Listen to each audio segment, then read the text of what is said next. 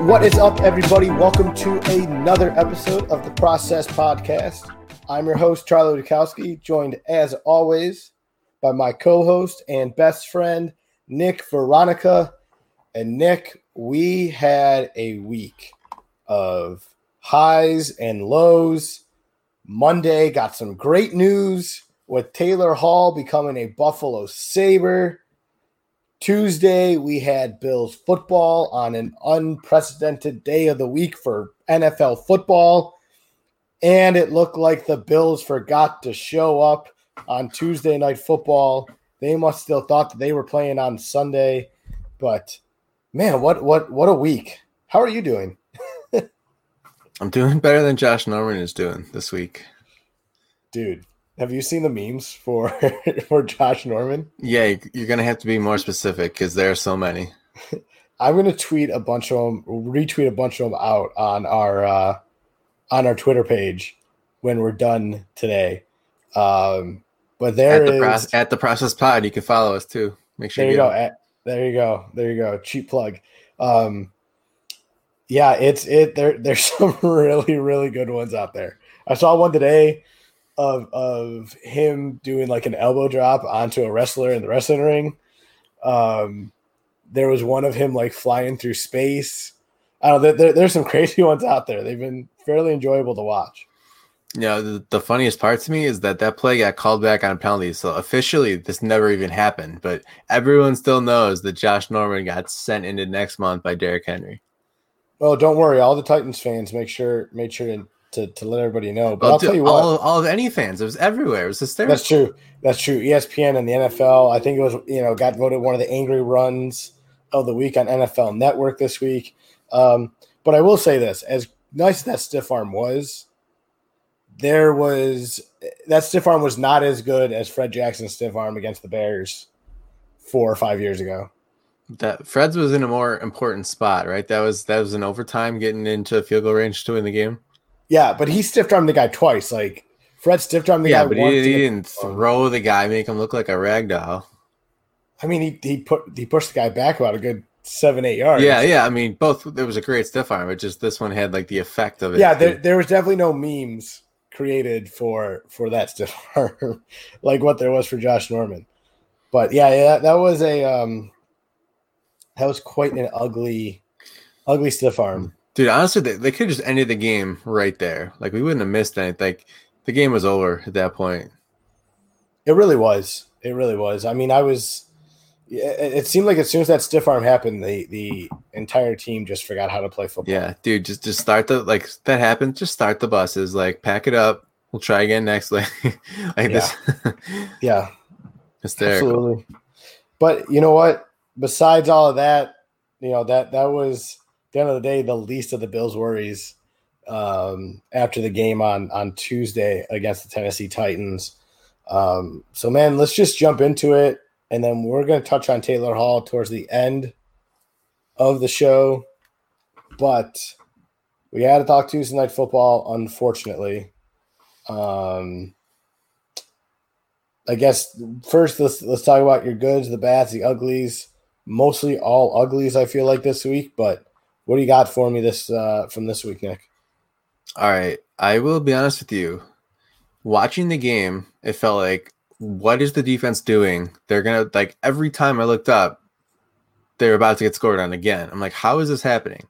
And then the next day, you think about it. I started looking into the stat sheet some more. The defense really didn't play horrendous. I think the offense really hurt them. I think special teams really hurt them. Didn't do the defense any favors at all. So when you looked at the touchdown drives for Tennessee, and there were 6 of them, most of them started on the Bills side of the field, and not even like just over midfield, like in the red zone already. So the defense was getting on the field, basically expecting to give up a touchdown already on a lot of these drives. The average yards per play for both teams ended up being the same. The Bills outgained the Titans overall. They didn't have any takeaways, which is tough. But you have 2 interceptions and you have a fumble on special teams, and that's the exact opposite of complementary football, which is like the big buzzword you always hear. Before, every team says before the season, well, if we just play complementary football and the offense helps the defense helps the, everything will be, just great. And this week was really the opposite of it. So I actually walked back some of my nervousness about the defense. I almost said on Monday, on Wednesday, like the day after the game. When I really looked into it some more. So I thought they kept Derrick Henry in check for the most part. Like he had some longer runs, but I think his average was about 3 yards a carry, if I'm remembering that right. Like they did a better job than I thought just looking at how often they were about to get scored on. They did a very, very good job on the run game. I agree with you on that. I thought the defense and for the most part, without having Tre'Davious White this week and without having Matt Milano this week, really did a good job. I thought Tyrell Dotson played a very good game for Buffalo. But with that said, the defense still worries me. They did have some bad starting position. Tennessee started, I believe, 3 of their touchdowns, Nick, and you can correct me if I'm wrong. I believe you have the stats in front of you. 3 of their touchdowns came on from the opposite side of the 50 in Buffalo territory at that point. And I believe they had 2, one from 75 yards with a touchdown drive and one from 90 yards with a touchdown drive.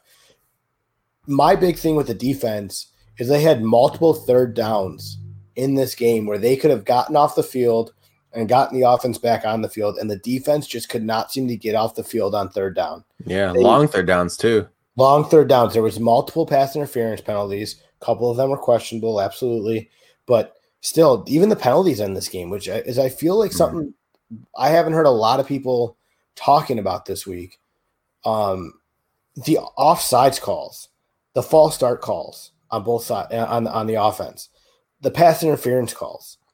That has been so uncharacteristic of this team all season that it was crazy to see the number of false starts and offsides that they had this week. I think, now I could be wrong, it just seemed that way, but it definitely seemed like on the final touchdown drives the Bills had, every new set of downs, they had at least one false start call.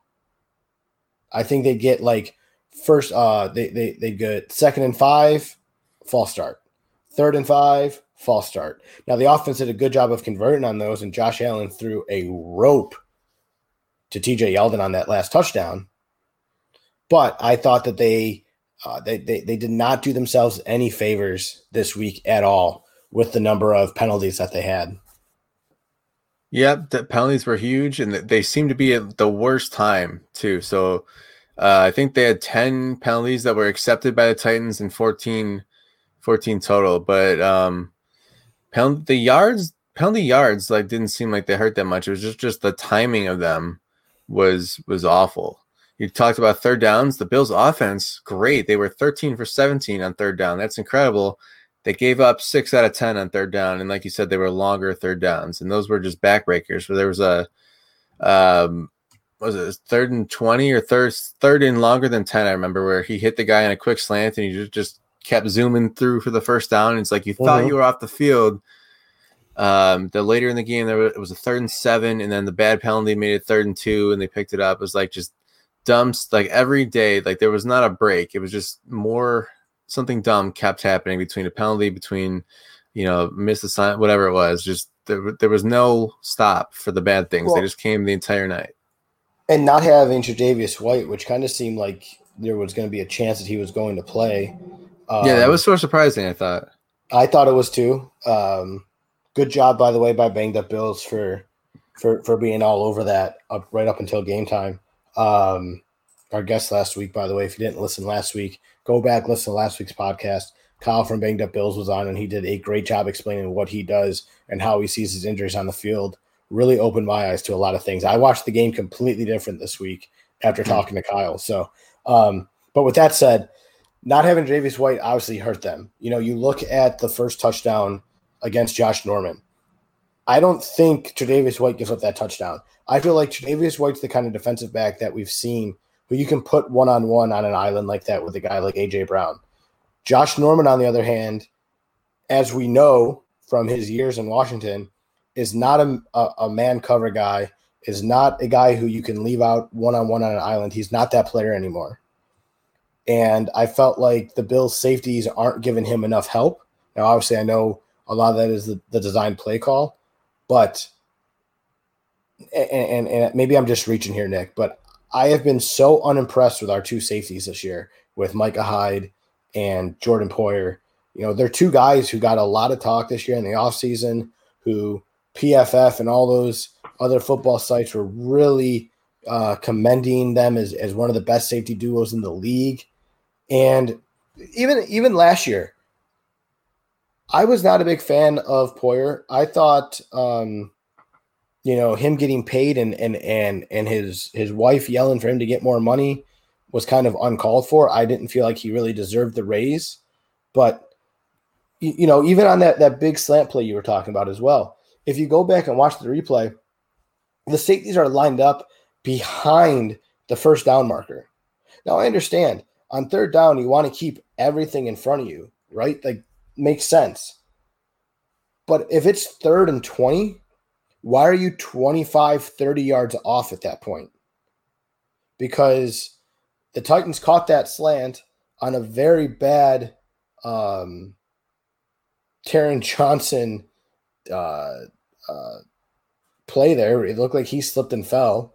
He looked like a high schooler out there all game trying to keep up with these NFL defensive backs. And then you had the NFL receivers, and then you got your two safeties who are still 10 yards behind the first down marker. Why were they lined up so far back? I feel like that is just simple things that could have been fixed. You hold them there, they're kicking for 3. They're not going and scoring a touchdown there.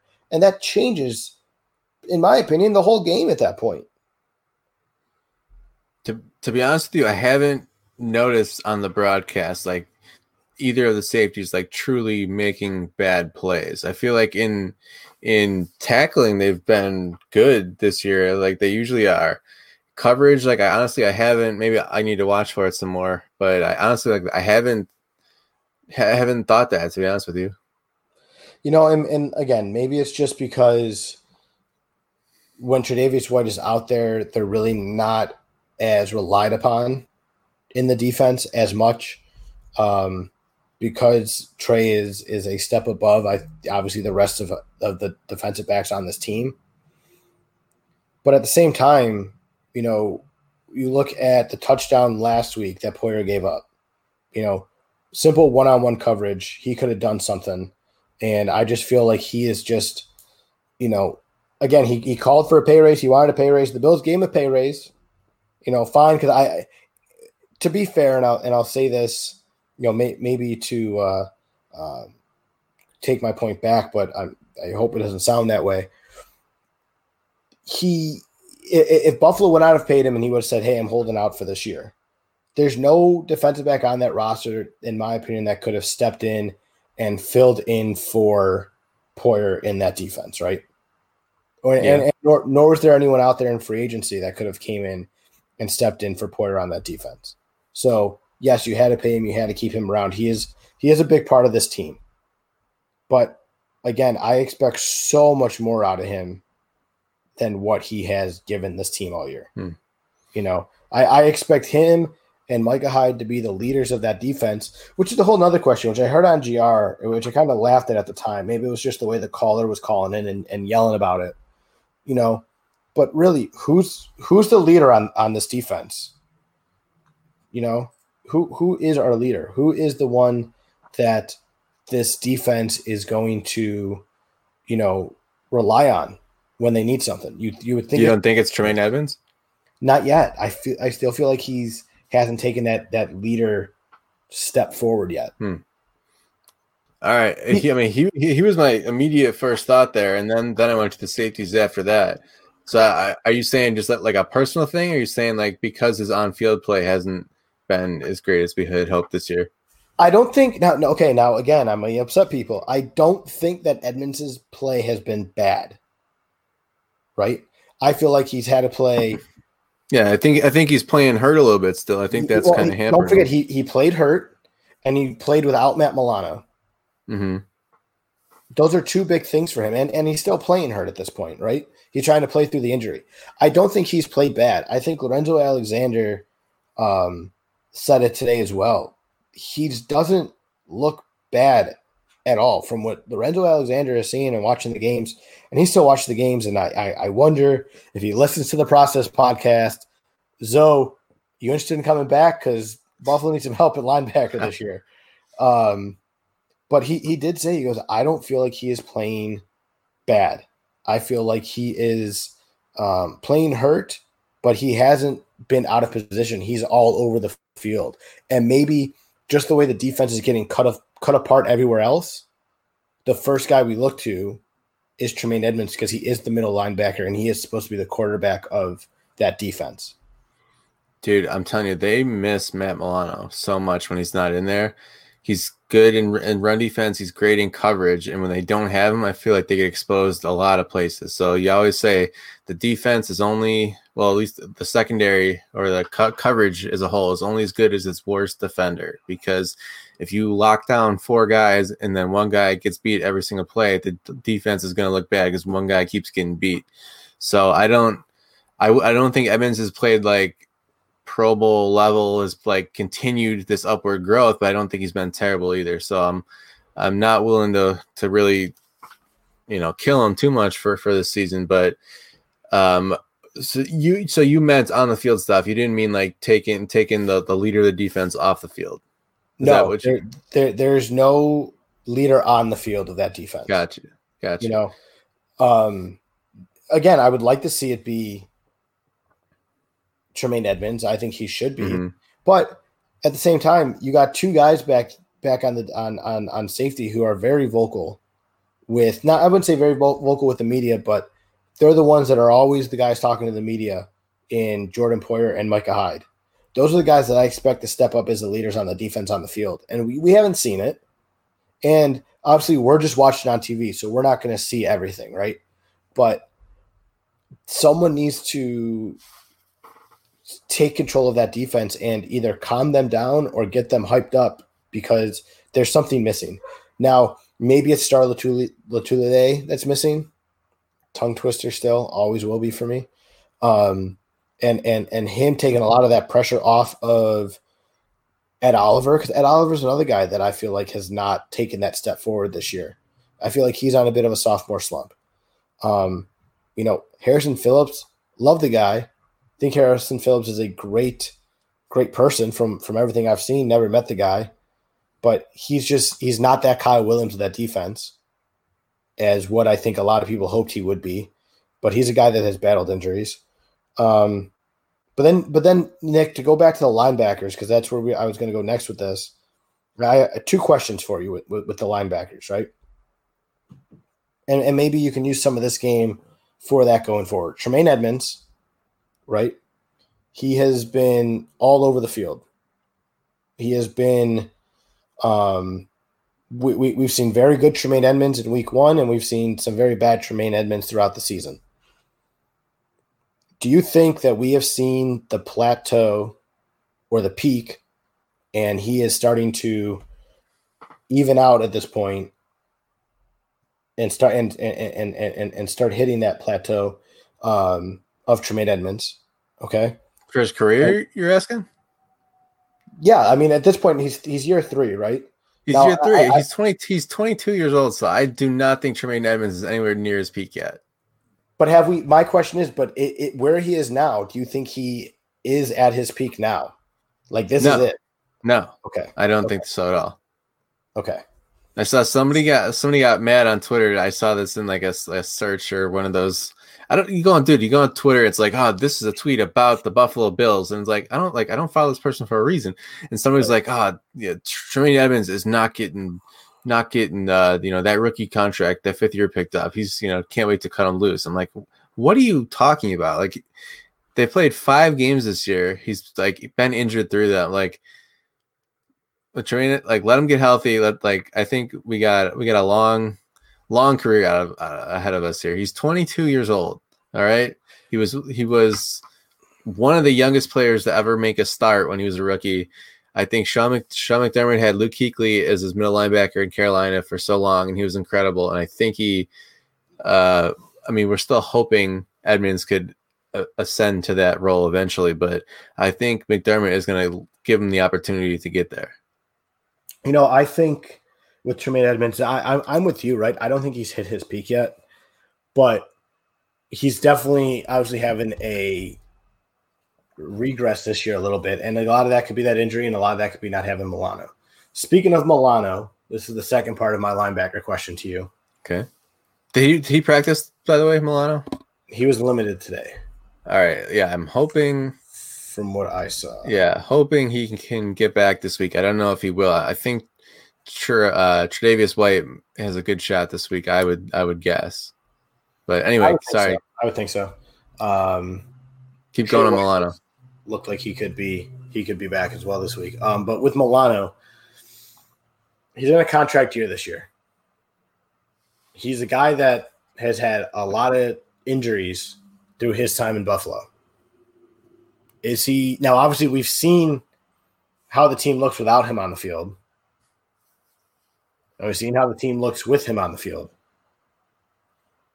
Do you feel like Buffalo needs to go and re-sign him this offseason? Yeah, definitely. Matt Milano's going to get paid this offseason to stay with the Bills. That's my he can't stay healthy is my take. He can't stay healthy. Well, all right, then you put some incentives in there and you give him active bonuses or you give him something else. I don't know. Like, he's going to get money. The Bills defense needs him unless they can somehow replace him with someone even or better. Like, I don't think they're going to be in a spot to draft a linebacker who could project to fill in like that. Like, they're going to be drafting lower in the first round. Unless there's some free agent out there that Sean McDermott really loves, which I don't know that there would be. No, I think they're going to bring Milano back, and he's going to we're saying here, they have to know internally when he's out. You see how much worse it is because they need what he can do. So he does he is, you would say, injury prone. This is the NFL, man. People get injured all the time. So he's got to figure out how to do that, and that's part of being a pro is learning how to take care of your body and learning how to stay on the field. So if you got to structure the contract with different kind of incentives for game time or for starts, whatever you want, do it. But I think he's going to get paid. They need to find a way to keep him healthy by all means possible because he is doing the team no favors by being hurt. And obviously I know it's not his fault, but Buffalo needs him on the field. This defense needs him on the field. Going back to my whole leader thought, he's that guy to me. He's that guy when he's on the field. He's more of a silent leader, I feel like. He's not a guy that's going to open his mouth and talk a lot, but he leads by his play. And I think that shows when he's out and he's hurt how much this team really misses him. Yeah, he's not a vocal guy. You know who I don't miss and I'm ready to just be done with him? I know it's only 5 games. Wait, hold on. I feel like you miss him or you – what do you mean? No, like he's gone and you don't miss him? I'm ready for him to be gone. Oh, okay. I don't need to see him on the field anymore all year. So you won't miss in the future?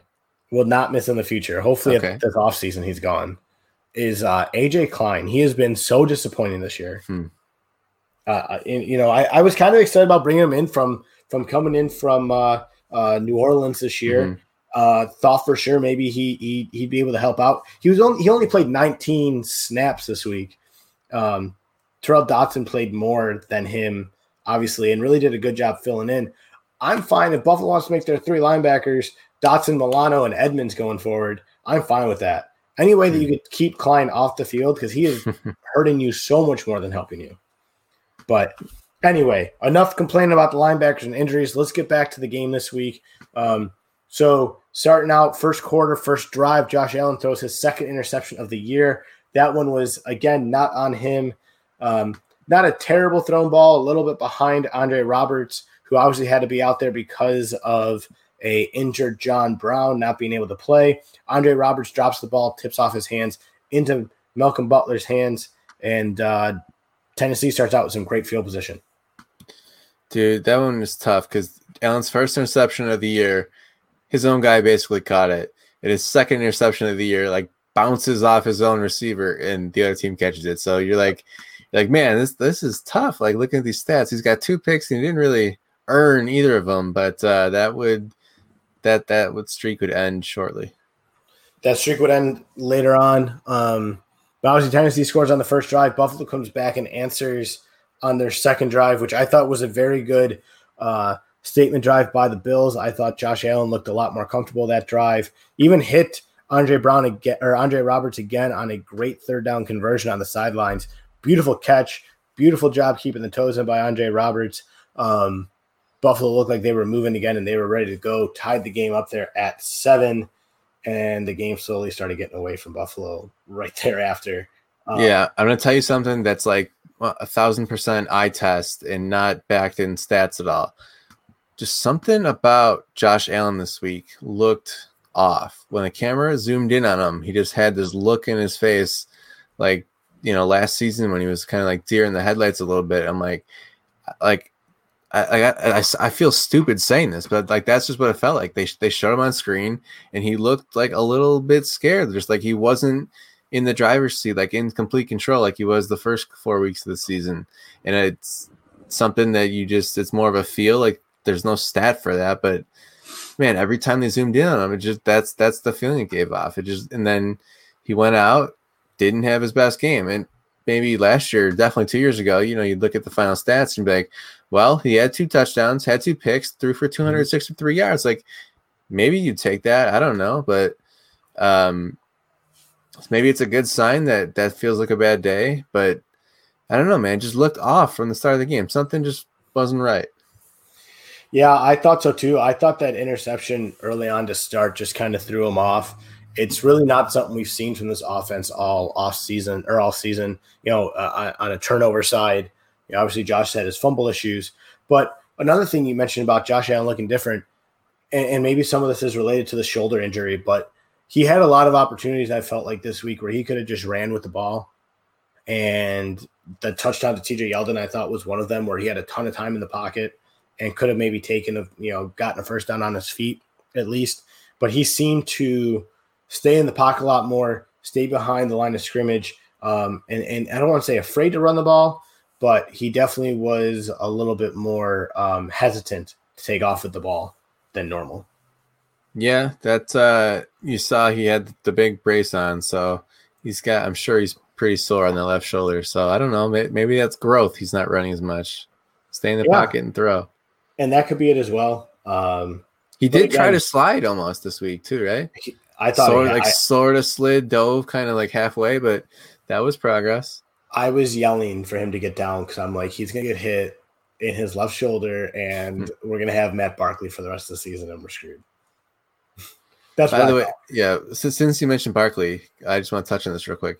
Can Matt Barkley hold? Do we know this? Because Corey Bajorka is like, how many times can we say that this year? You look at the kick, dude. The laces are right there on TV. Like I don't like.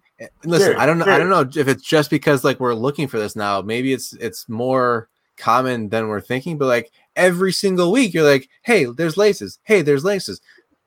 It sounds like you should still make the kick. Like you're a professional kicker, but like that's the one thing everyone knows. Laces out, spin the ball away. I know it happens in a split second. That's your job.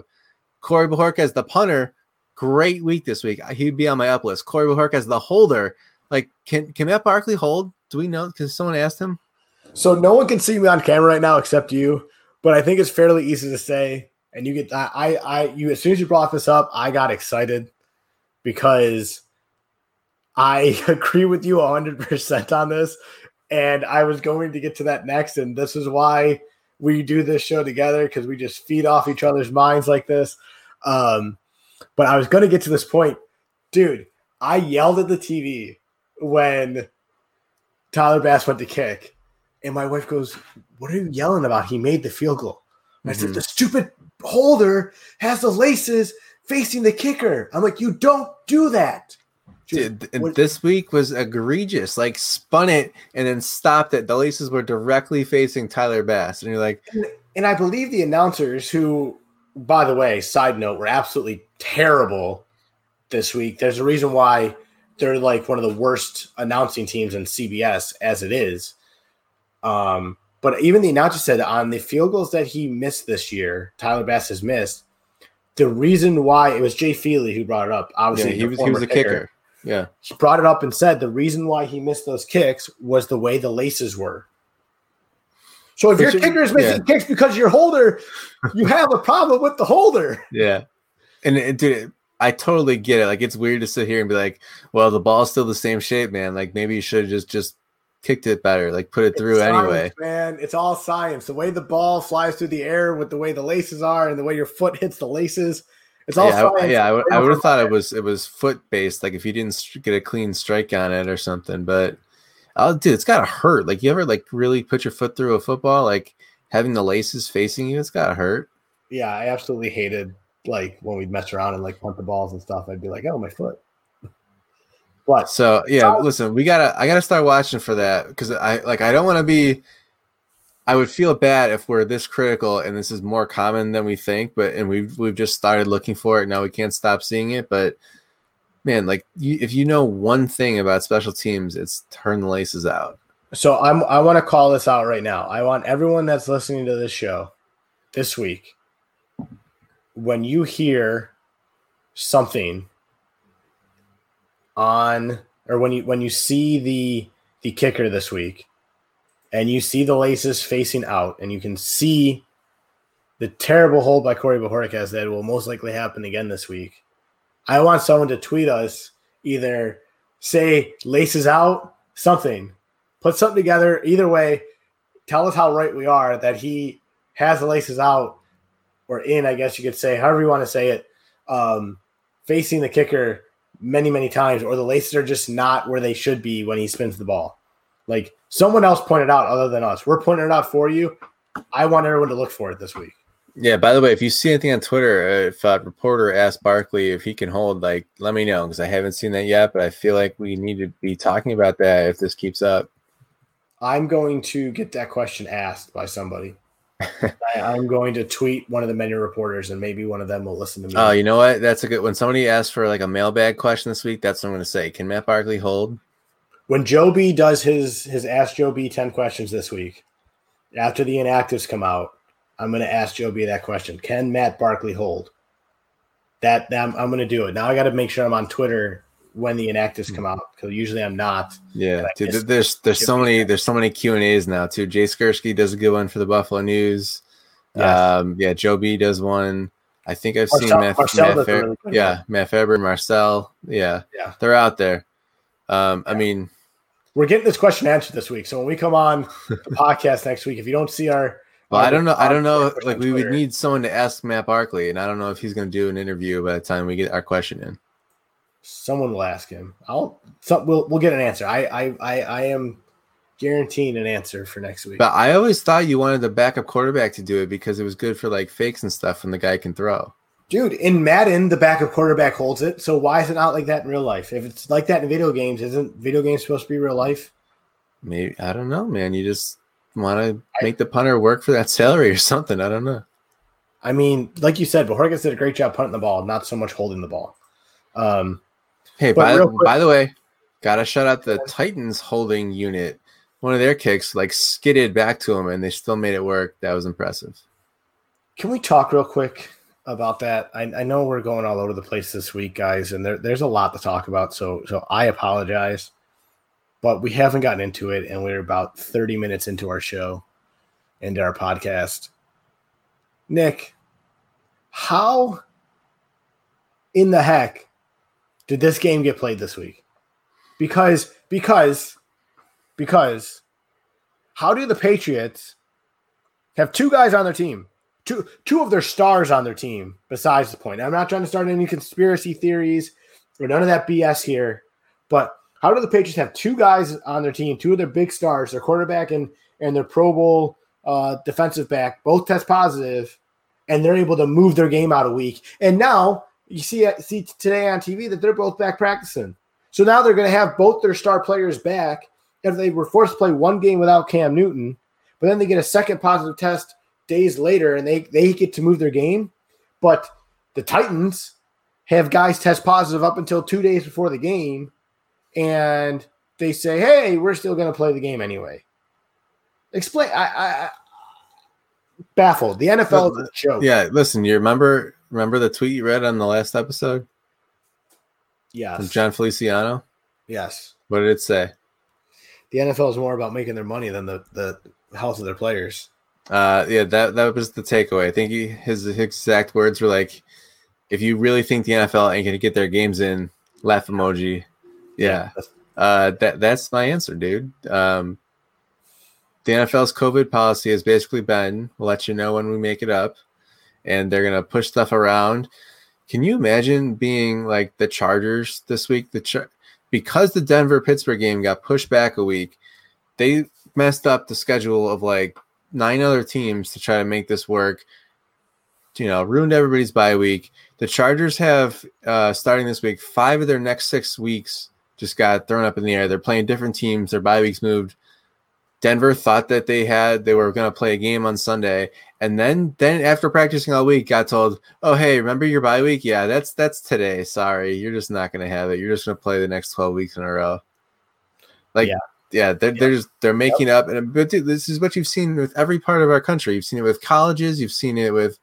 Well, look today with it's about the money. University of Florida. LSU is now being delayed this week because University of Florida had 19 positive cases with players today. Sounds bad. So that there's going to be no UF LSU game this week, which is great. It means I get to go golfing on Saturday and don't need to sit home and watch the UF game. So the positives out of that. Sorry for all the players that are sick. Hopefully they all come back healthy. That's my point, man. Like the money, you've seen everything. It's never about what's safest to do. It's like how can we get it through and still make our money? It's ridiculous though, and we've seen it for years. And maybe it's just us being Bills fans, and you may look at it differently on the media side of things than I might look at it as a fan who can't stand anything the Patriots do or have done and think everything they do is in cahoots with the NFL, or I personally think they're the Houston Astros of the NFL. Or you could say the Houston Astros are the Patriots of Major League Baseball. But either way, it absolutely blows my mind how the Patriots are able to move their game a whole week out and be able to get both their star players back for this game now is what it looks like. But, again, the Titans have guys testing positive on their coaching staff nonetheless.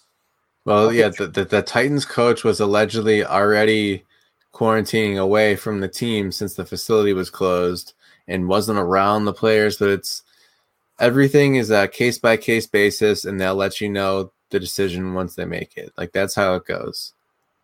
I think it's just an absolute joke. Yeah, I mean, well, the worst part of it was then the Titans, like, turning this into, like, a motivational factor. Like, people think we were bad for breaking protocol and getting the virus. Dude, the NFL rewarded them for – I don't want to say cheating, but the NFL rewarded them for breaking the rules.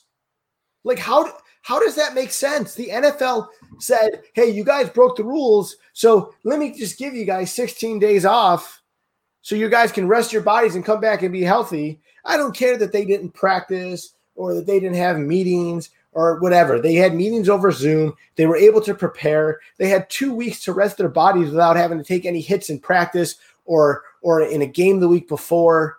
It was ridiculous. And you can say what you want. What do you mean by rewarding them? You're saying by not making them forfeit? That's one way. Have you seen any fines come out against their team? Have you seen anything come out against them? No, the NFL has come out and said, oh, they didn't break any rules, which they obviously did from their first set of rules. From everything you look at, they did break the rules. The rules have been broken. Mm-hmm. Yeah, honestly, the more frustrating part to me, like maybe because I was already assuming like the league would just kind of like brush it off and do whatever it wants, but the Titans players and the CBS broadcast apparently just, oh my gosh, these people have been through this adversity. This is the thing that they're overcoming. Like, adversity, bro. You did it to yourselves. Like, what are we talking about? That's like me saying, like. I don't know. I can't even come up with anything good because it's so stupid. Like that. That's all I have to say. It's stupid. Yeah. Like it's not they adversity. broke protocol. It wasn't a thing that happened to them. It was a thing they did. It's like you grew out your beard this week because I see it in our video here, and then you're like, oh, I had to overcome, the heat that this kept in the middle of summer. So I was really brave. It's like, well, no, man, that was a choice that you made. Actually, for all our listeners, so I'm gonna put a poll up on Twitter after this. Since you brought up my beard, I got to talk about it real quick. So okay. I do this thing I don't know about you, Nick. I'm very superstitious. I'm not superstitious. No. Once I start catching on to my superstitions for each Bills season, I start noticing the Bills lose. So I started catching on to what I was doing every week and doing the same thing. And I had a feeling this week, come Tuesday, that the Bills were going to lose because my everything I was doing that day was wow. Yeah, it wasn't missing a linebacker and 2 cornerbacks. It was in the interceptions. It was your beard. So I also grow my beard out when the Bills go on winning streaks. So I figured, hey, I can't trim it down. Like I got to keep it going. So first thing I did Tuesday night after the game was I trimmed it all up. So actually my beard is shorter than what it was last week. Because the Bills lost, that is why it's shorter. That is where I was getting with all of this and my ugly superstitions. Well, they should send you some shaving cream or something when they lose. Something, man. My wife likes my beard better like this anyway, so she was at least happy to see it get cut. All right. Well, we're gonna call Sean McDermott and we're gonna tell him that your wife likes the beard. Is it okay if you shave? Yeah, we'll have to see. I don't know, man. I just feel like they can't win with a real short beard. Now for November, I'll probably grow the mustache out. So I think we need you to be like Michael Scott a little bit here. Okay, he's not superstitious. He's just a little stitious. All right, that's what we need from you. I'm a little stitious. That is, I'm bad. It's I've never realized. I actually did a whole report on it in school about how superstitious I am. But back to the game, man. Enough with my superstitions and my crazy thoughts. Real quick before we move on, we got to talk about the last interception. Obviously, Buffalo didn't look good in all 3 phases. We touched on special teams, touched on where they've messed up on special teams this week. We touched on where they really messed up on the defensive side of the ball. Talked a little bit about the offense. I don't think the offense looked terrible. I just felt like the offense had to get into a battle because they really had a special teams that was putting the defense in bad positions. The offense with their interception early on put the defense in a bad position with a short field, and just multiple things. The defense had to keep facing short fields, couldn't get a stop, couldn't get off the field even when they needed to. You look at it, you take those 2 touchdowns off the board that they scored from the 90-yard drive and the 75-yard drive. That game is a totally different game right there, right? And they had multiple chances on both those drives to get off the field and move on, and they couldn't do it, the defense. So needless to say, I felt like Josh Allen tried to play a lot of hero ball like what we saw him play last year. His interception, I thought, was a perfect example of that. And I will say this, nothing against the connection because I really like Stephon Diggs. And maybe I don't remember enough of the Andre Reed days. It was early in my Bills fandom. I wasn't as superstitious then when I was 5-6 years old as what I am now as a 30-year-old man.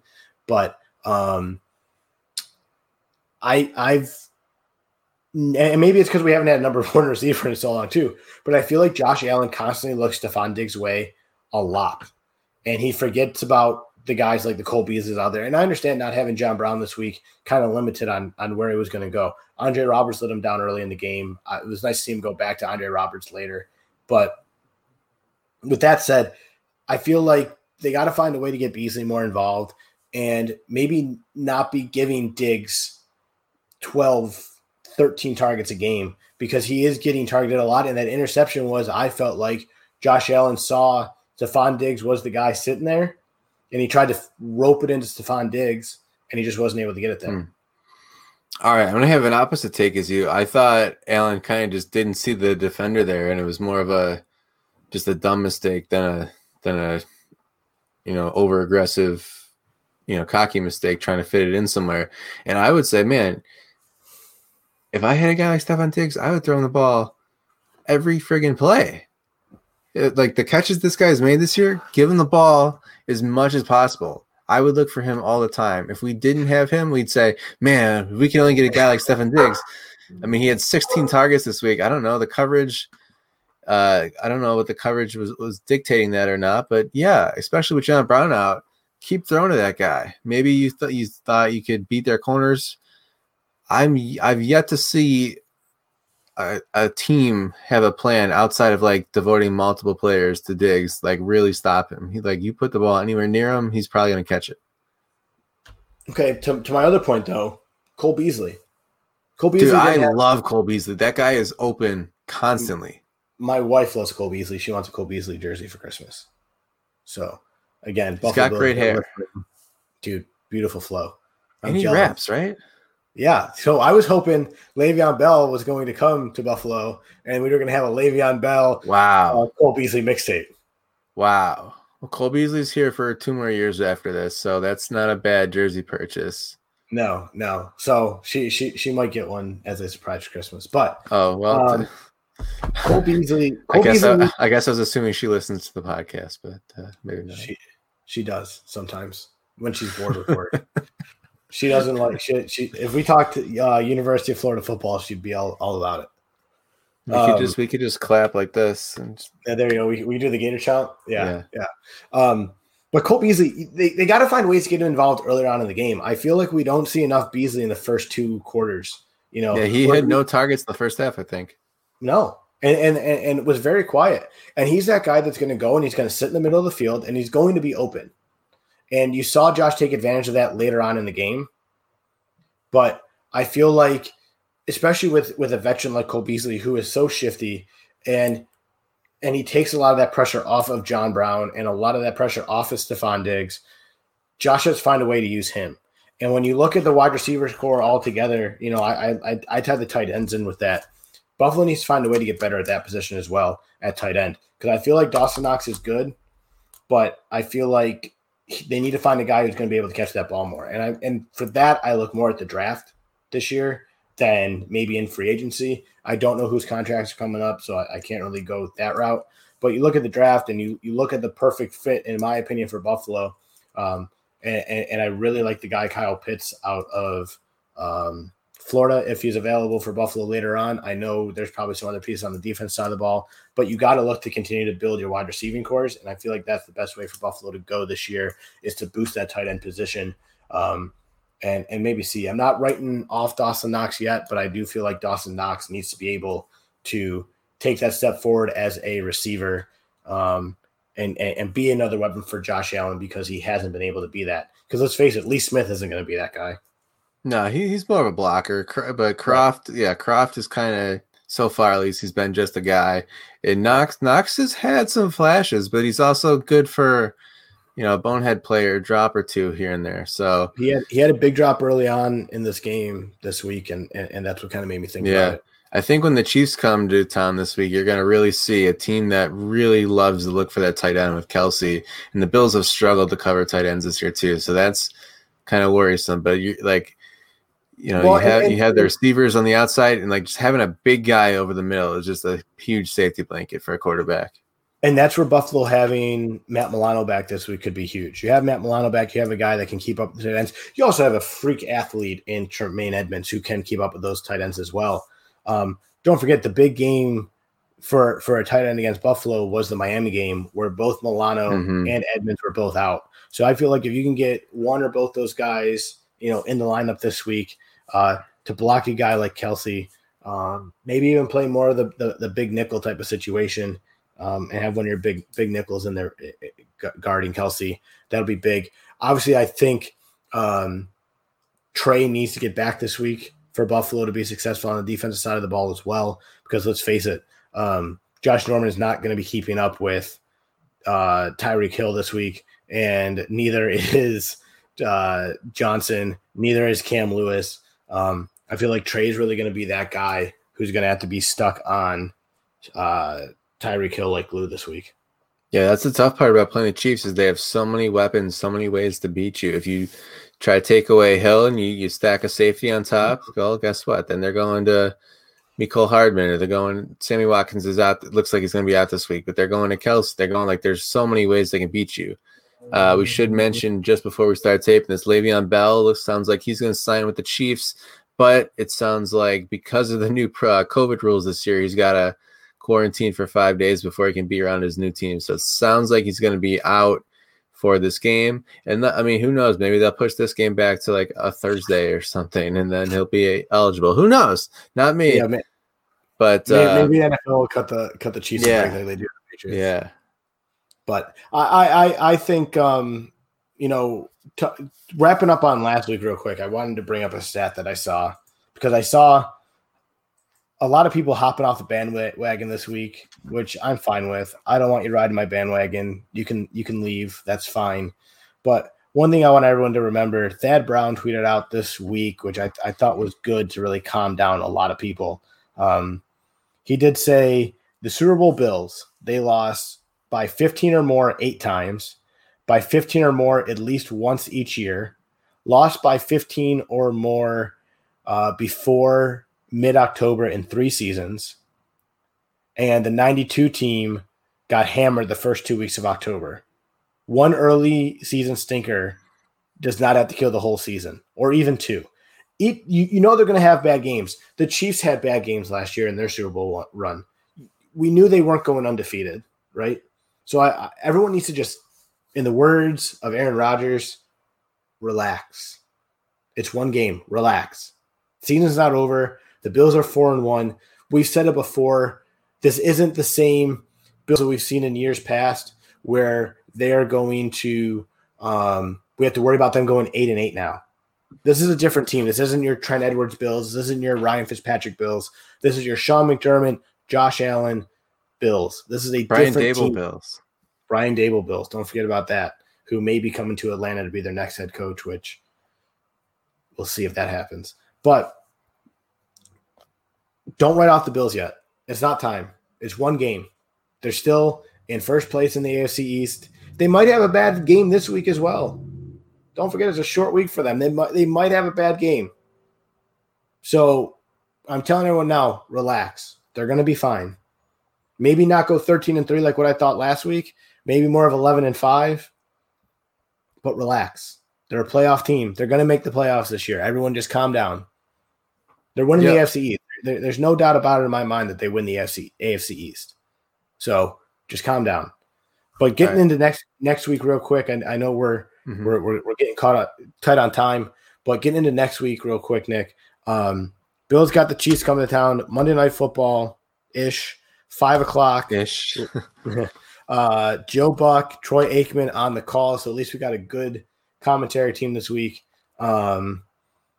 What are your thoughts early on going into this game? Obviously, we talked a little bit about having to block guys like Tyreek Hill, having to block guys like Travis Kelce. You also got to worry about watching guys like Patrick Mahomes running with that ball as well. He's not afraid to tuck it and run it and get what he needs to get at either. He is, in my opinion, a very similar type of quarterback to Josh Allen, where he has the big arm and he can beat you with that big arm.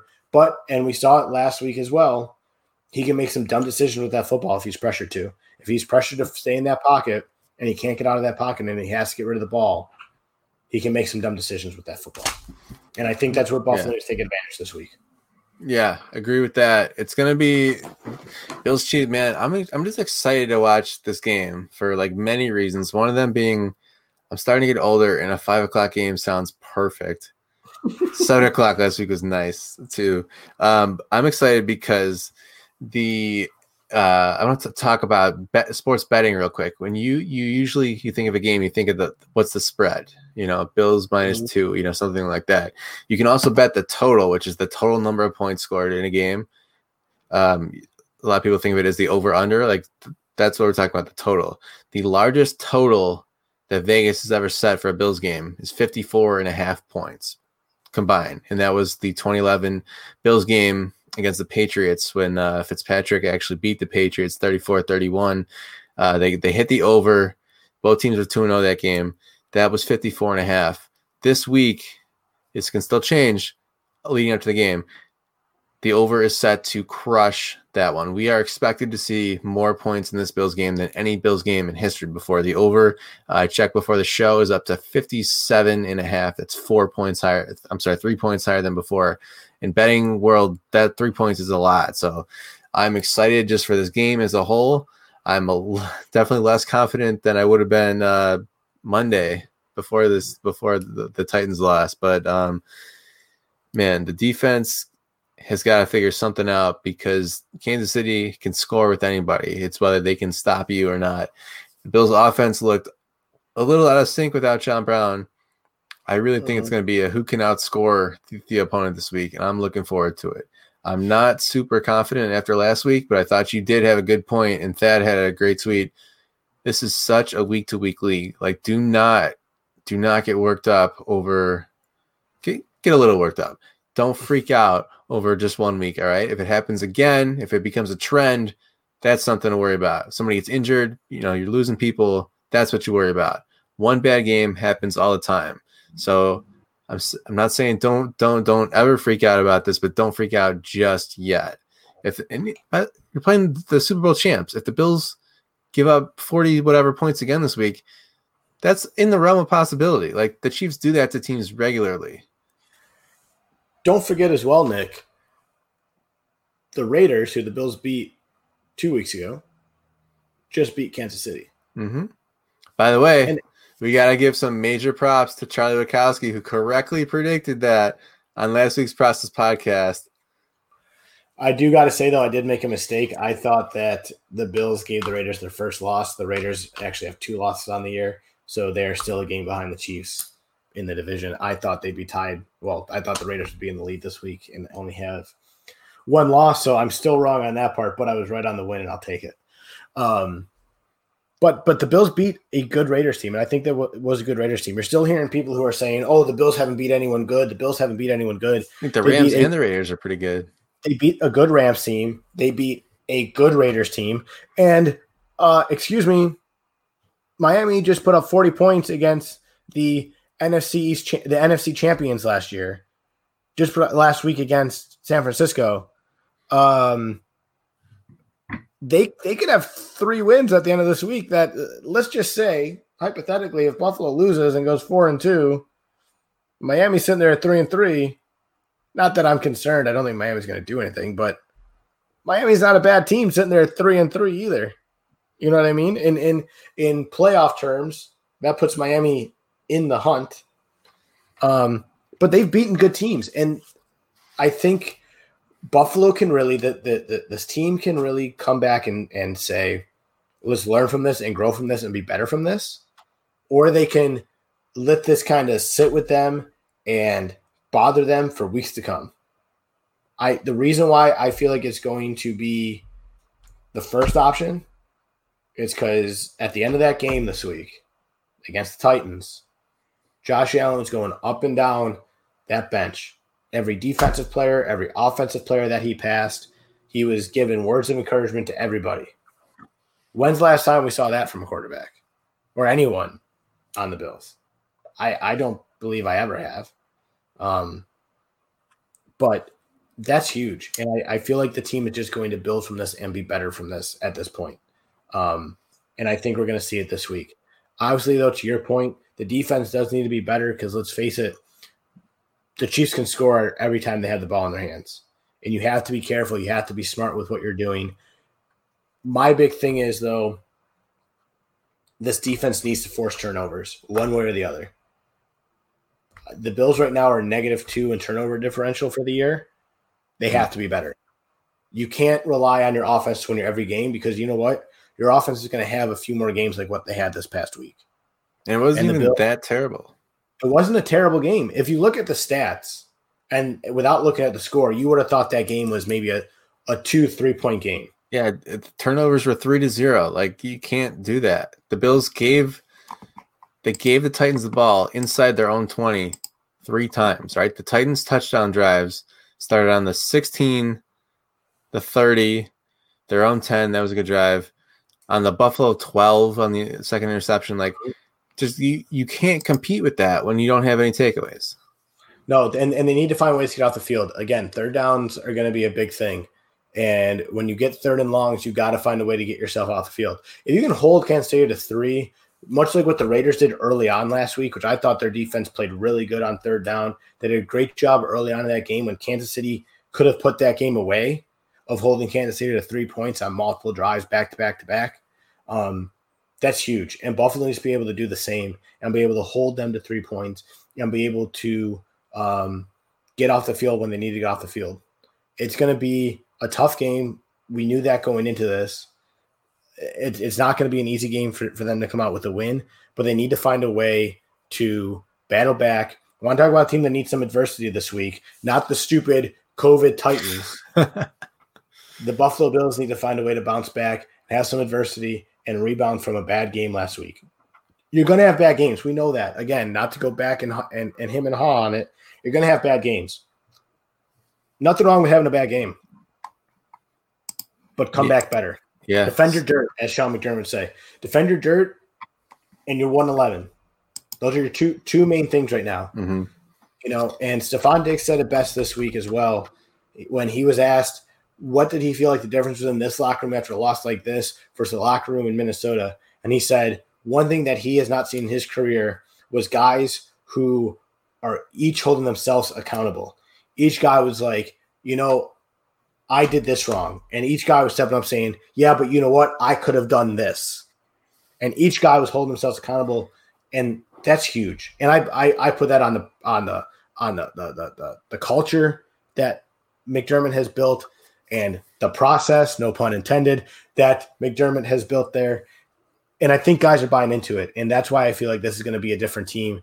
And we may see something pretty crazy this week. Yeah, a score prediction for me? Man, I can't even begin to try to predict the score. I know they're saying it's about 57 right now total. I'd probably say it's going to be close to that. I'd probably say 30 to 29. I'll give the Bills the win. I think this could be a push, much like what we talked about last week. But I take the over on the points, and I think that it's going to be a 30-29 game. It's going to be close. It's definitely not going to be a scary one. I'm not predicting Josh Allen's yardage because I've been wrong every time I predicted it. So I'm going to say he doesn't throw for 300 yards just because last time I said that he did. So Josh Allen's not going to throw for 300 yards this week. But we'll see.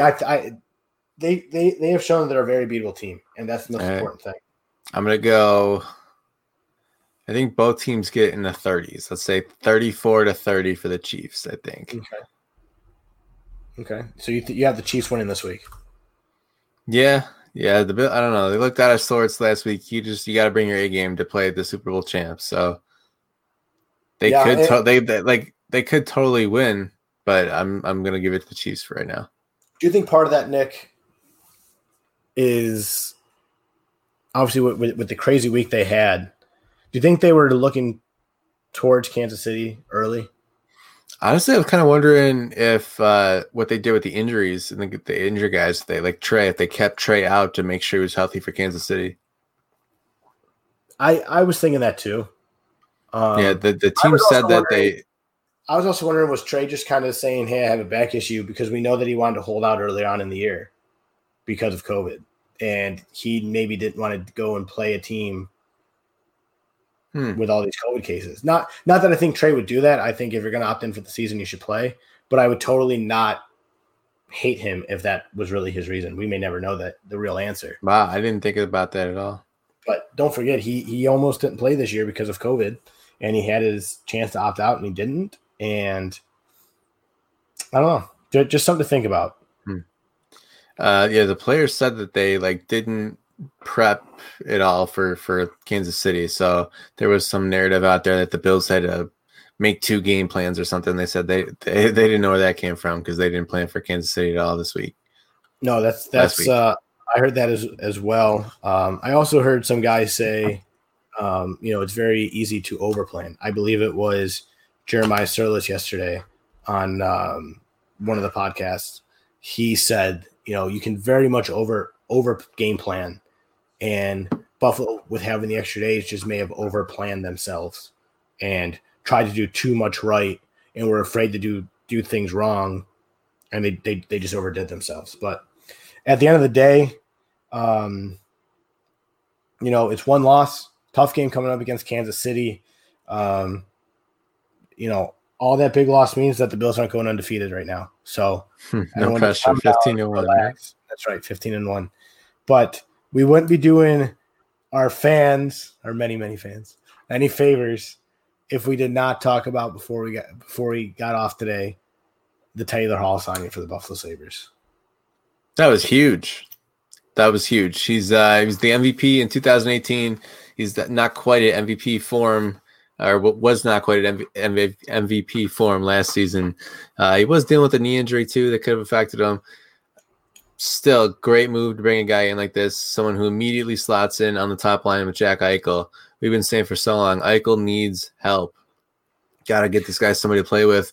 And honestly, I think the having the coach who had coached Hall before was a big factor. I think Buffalo did a very good job bringing Taylor Hall in. I know it's 1 year, a lot of money for a year, but you got to pay him. You got to keep Eichel happy at this point, and I feel like that's kind of what this move was a move to keep Eichel happy, which I'm fine with. Whatever you need to do to keep your star happy, you do it, right? I do think that they need to find a way to bolster their defense in some way, whether that's a player for player and you move Ristolainen for something. You need to find a way to get better on defense. And in my opinion, need to find a way to do something with the backup goalie position. Obviously, we heard at the end of the season last year that Carter Hutton had like vision problems. I believe he had like the same kind of thing as what Jameis had. So I believe he had LASIK surgery in the offseason. So maybe that helps him this year. Carter Hutton, I didn't think was a bad goalie before he came to Buffalo. I didn't think he was a bad goalie his first year. I thought last year was a terrible year for him and Olmark. Olmark just couldn't stay healthy. But we'll see what they do. I mean, it's a huge sign. It brings some excitement at least back to the Sabres. And, man, I'll tell you what, I don't know how much Sabres Twitter you follow, Nick, but Sabres Twitter and Bills Twitter are on like two different ends of the spectrum right now. Yeah, I mean, I follow Sabres Twitter, all of it. So, yeah, they were pretty upset with the Sabres free agency results the first day or two, and then all of a sudden Taylor Hall's here, and wow, did that switch flip very quickly. But I thought you had a good point though. The goalies, like they've upgraded on forward. They are now, at least on paper, a respectable top two lines here. Gotta do something about the goalie, man. The back end's gonna kill him. Like, I don't feel comfortable going in with those two goalies. No, I don't feel comfortable going in with that defense right now. I think, as much as we've seen Ristolainen, I thought Ristolainen played a little bit better under Ralph Kruger. I still feel like now's your time to move him. You need to move him to do something. You got to go out and get a guy that can come in and help you right away on that blue line and make that blue line better. Ristolainen just in Buffalo, Ristolainen may not be a fit. Maybe he's a fit in Colorado or somewhere else. But there's got to be a guy out there that's going to come in and be able to be a fit for you, because you can't rely on Dahlin because he's still young and he's still going to make mistakes. You can't rely on Ristolainen because we've seen him make enough mistakes. I'm not a big fan of Colin Miller. I like Brandon Montour. I was glad to see them bring him back. And Yoki Haru is another guy that I really like. But, you're still really missing your top pair. You have your top one in Dahlin, but you're missing your top pair. And that's important. Yeah, they're probably a number one defenseman and a better goalie away from really feeling like they're locked into a playoff spot. Well, we were talking about Brayden Holtby before the show, Nick, and we said not a Brayden Holtby fan. Neither am I. I thought he was a guy that just had a really good defense in front of him and made him look good. Last year, he had a goals against of 8.96. Olmark actually had a better year than him last year. I think Olmark was 8 goals against. 8.96. What's .89 save percentage? I'm sorry. Save percentage. Okay. Save percentage, not goals. I was gonna say, holy cow! Like what happened? And Olmark had a better save percentage. Obviously, Olmark probably saw more shots than what Holtby saw, but at the same time, Holtby was for the amount of shots he was seeing, and still having a save percentage of .896. That's not good. And I thought he just had a very good defense in front of him. Unless Buffalo had that strong defense, I don't think Holtby would have been a fit here. I thought there was a lot better players out there for the Bills, or for the Sabres out there for agency. But they still got Ukko-Pekka Luukkonen, who maybe will take a step to the backup role this year, but we'll see. One other point I wanted to make real quick, Nick, regarding the Sabres is I am so excited for those Royal Blue jerseys. I saw them tweet out a picture of Taylor Hall in the Royal Blue jersey, and I was just like seeing like hearts, like heart emojis everywhere. Wow. You know like what? just I thought, I don't know why I thought this. I thought you were going to say we needed Jack Eichel cereal to complement the Josh Allen cereal. So, not getting into this right now. We'll bring this up in the next podcast. But I follow now the company that makes the cereal. Yeah. They have LSU cereal. They Yep. have a cereal for Juju Smith. They have a cereal for many different players. But I'm going to go over next week. I'm going to make a list of the best named cereals that they have. And I'm going to share them with you guys. But they got some pretty I'm familiar. They DM'd me after I was initially pretty critical of the design of Josh's Jacks, and then I checked out their site, and they have baseball players have them like there's 3 main varieties of cereal. It's like O's or Crunch or I guess these are like the colored O's, but Fruit Loops. Yeah, and it's for a good cause, this company always, so that's neat. But dude, Jack Eichel needs a cereal. I would eat that. Jack's Oats. I don't know. They need something. Something more creative than Jack's Oats. Well, you had T-O's O's. What about Jack's Jacks? You could do Jack's. Yeah, Jack's. What exactly is a Jack? Like how? What? Call up Apple Jacks. Ask them, man. That's true. Okay, that makes sense. You were playing Jacks, dude. You pick up Jacks. I never thought of the Apple Jacks. I'm like, what the hell's a Josh's Jags? Like, where are they getting this from? But I didn't think about Apple Jacks. That's a good point. If you haven't tried them, go to Wegmans, pick them up. Nick was nice enough to send me a box, and I've eaten them all. They are now sitting in my man cave. Nice. Empty box. All right, for Josh to come visit so I can get an autograph. That would be nice. Before we go, I got one trivia question for you. Oh, boy. How many University at Buffalo products have played for the Bills? So I know this answer because you tweeted it today, and I liked your tweet. You're ruining the question. So I'm going to let you answer it. All right. Gotta give a shout out to... I don't want to lie to the people. I know the answer. So all right. Well, before today, how many would you have guessed? For the Bills, I would have known 2. Yeah, I would have known 2 for sure. The third one, I did not know he went to UB. So so you would have got who right at the bat? Naaman Roosevelt. Yep. And Cam Lewis. Right. For sure. Right. I did not know that Drew Haddad played at UB. Yeah. So anyway, the point of segment is shout out to Cam Lewis. He got the start after Tre'Davious White was out last week. He's the first UB product to ever play on defense for the Buffalo Bills and the third alum of the program ever, joining receivers Naaman Roosevelt and Drew Haddad. Haddad was the only UB player ever drafted by the Bills, which is kind of neat. He played, and I looked this up today, a grand total of 2 snaps for the Bills in 2004. So he counts. He's on Pro Football Reference. He's got his own page. He did the thing. Drew Haddad was one of the most underrated backups on the Bills. I like Drew Haddad. He was a cool dude. Big fan. I thought he deserved more of a chance. But we'll see what happens, man. I like Cam Lewis. I didn't think he had a bad game this week for what it's worth. I thought he definitely did not look out of his element at all. So I actually thought he looked a little bit better than Josh Norman did. I actually have a fact for you, Nick. Bring it on. I'm only saying this because there's a statue of him outside of the new Braves baseball park, and I did not know that he was from Buffalo. So on this day in 1965, South Park's Warren Spahn was released from the San Francisco Giants, ending his major league career. He finished as the all-time leading left-handed pitcher with 363 wins. Dude, you didn't know Warren Spahn's from Buffalo? I did not know he was from Buffalo. Dude, there's a Warren Spahn Park in South Buffalo. I literally have his statue outside, and I've taken my picture in front of his statue and did not know he was from Buffalo. Dude, one of the greatest left-handed pitchers of all time. Yeah. I mean, I'll be honest. I'm not a big baseball guy. I watch the Braves, But outside of that, like I don't know a ton of baseball. Dude, yeah, you go to Cazenovia Park in South Buffalo, and you're playing on Warren Spahn Diamonds or whatever, I guess.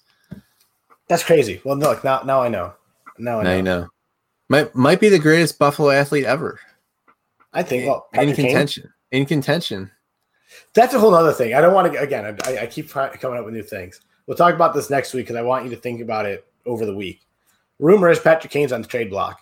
Don't say anything. Don't give me your answer now. Is he a guy that Buffalo should pursue? We'll talk about that next week on the podcast. Think about it this week. Chew on it. Eat your Josh's Jags and think about it a little bit. Wow, what a cliffhanger. I want you to think about it for the week. Anyone else out there as well, tweet us. Let us know what you think.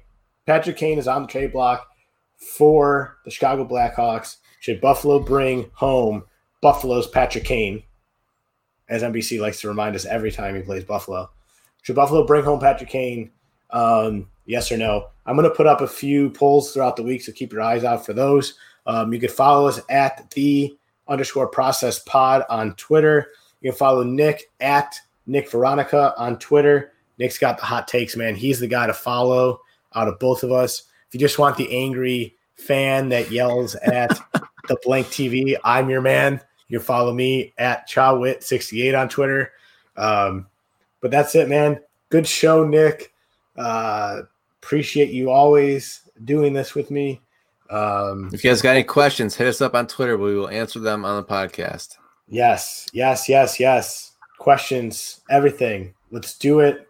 Hopefully we have a happy podcast next week with a lot of good to talk about.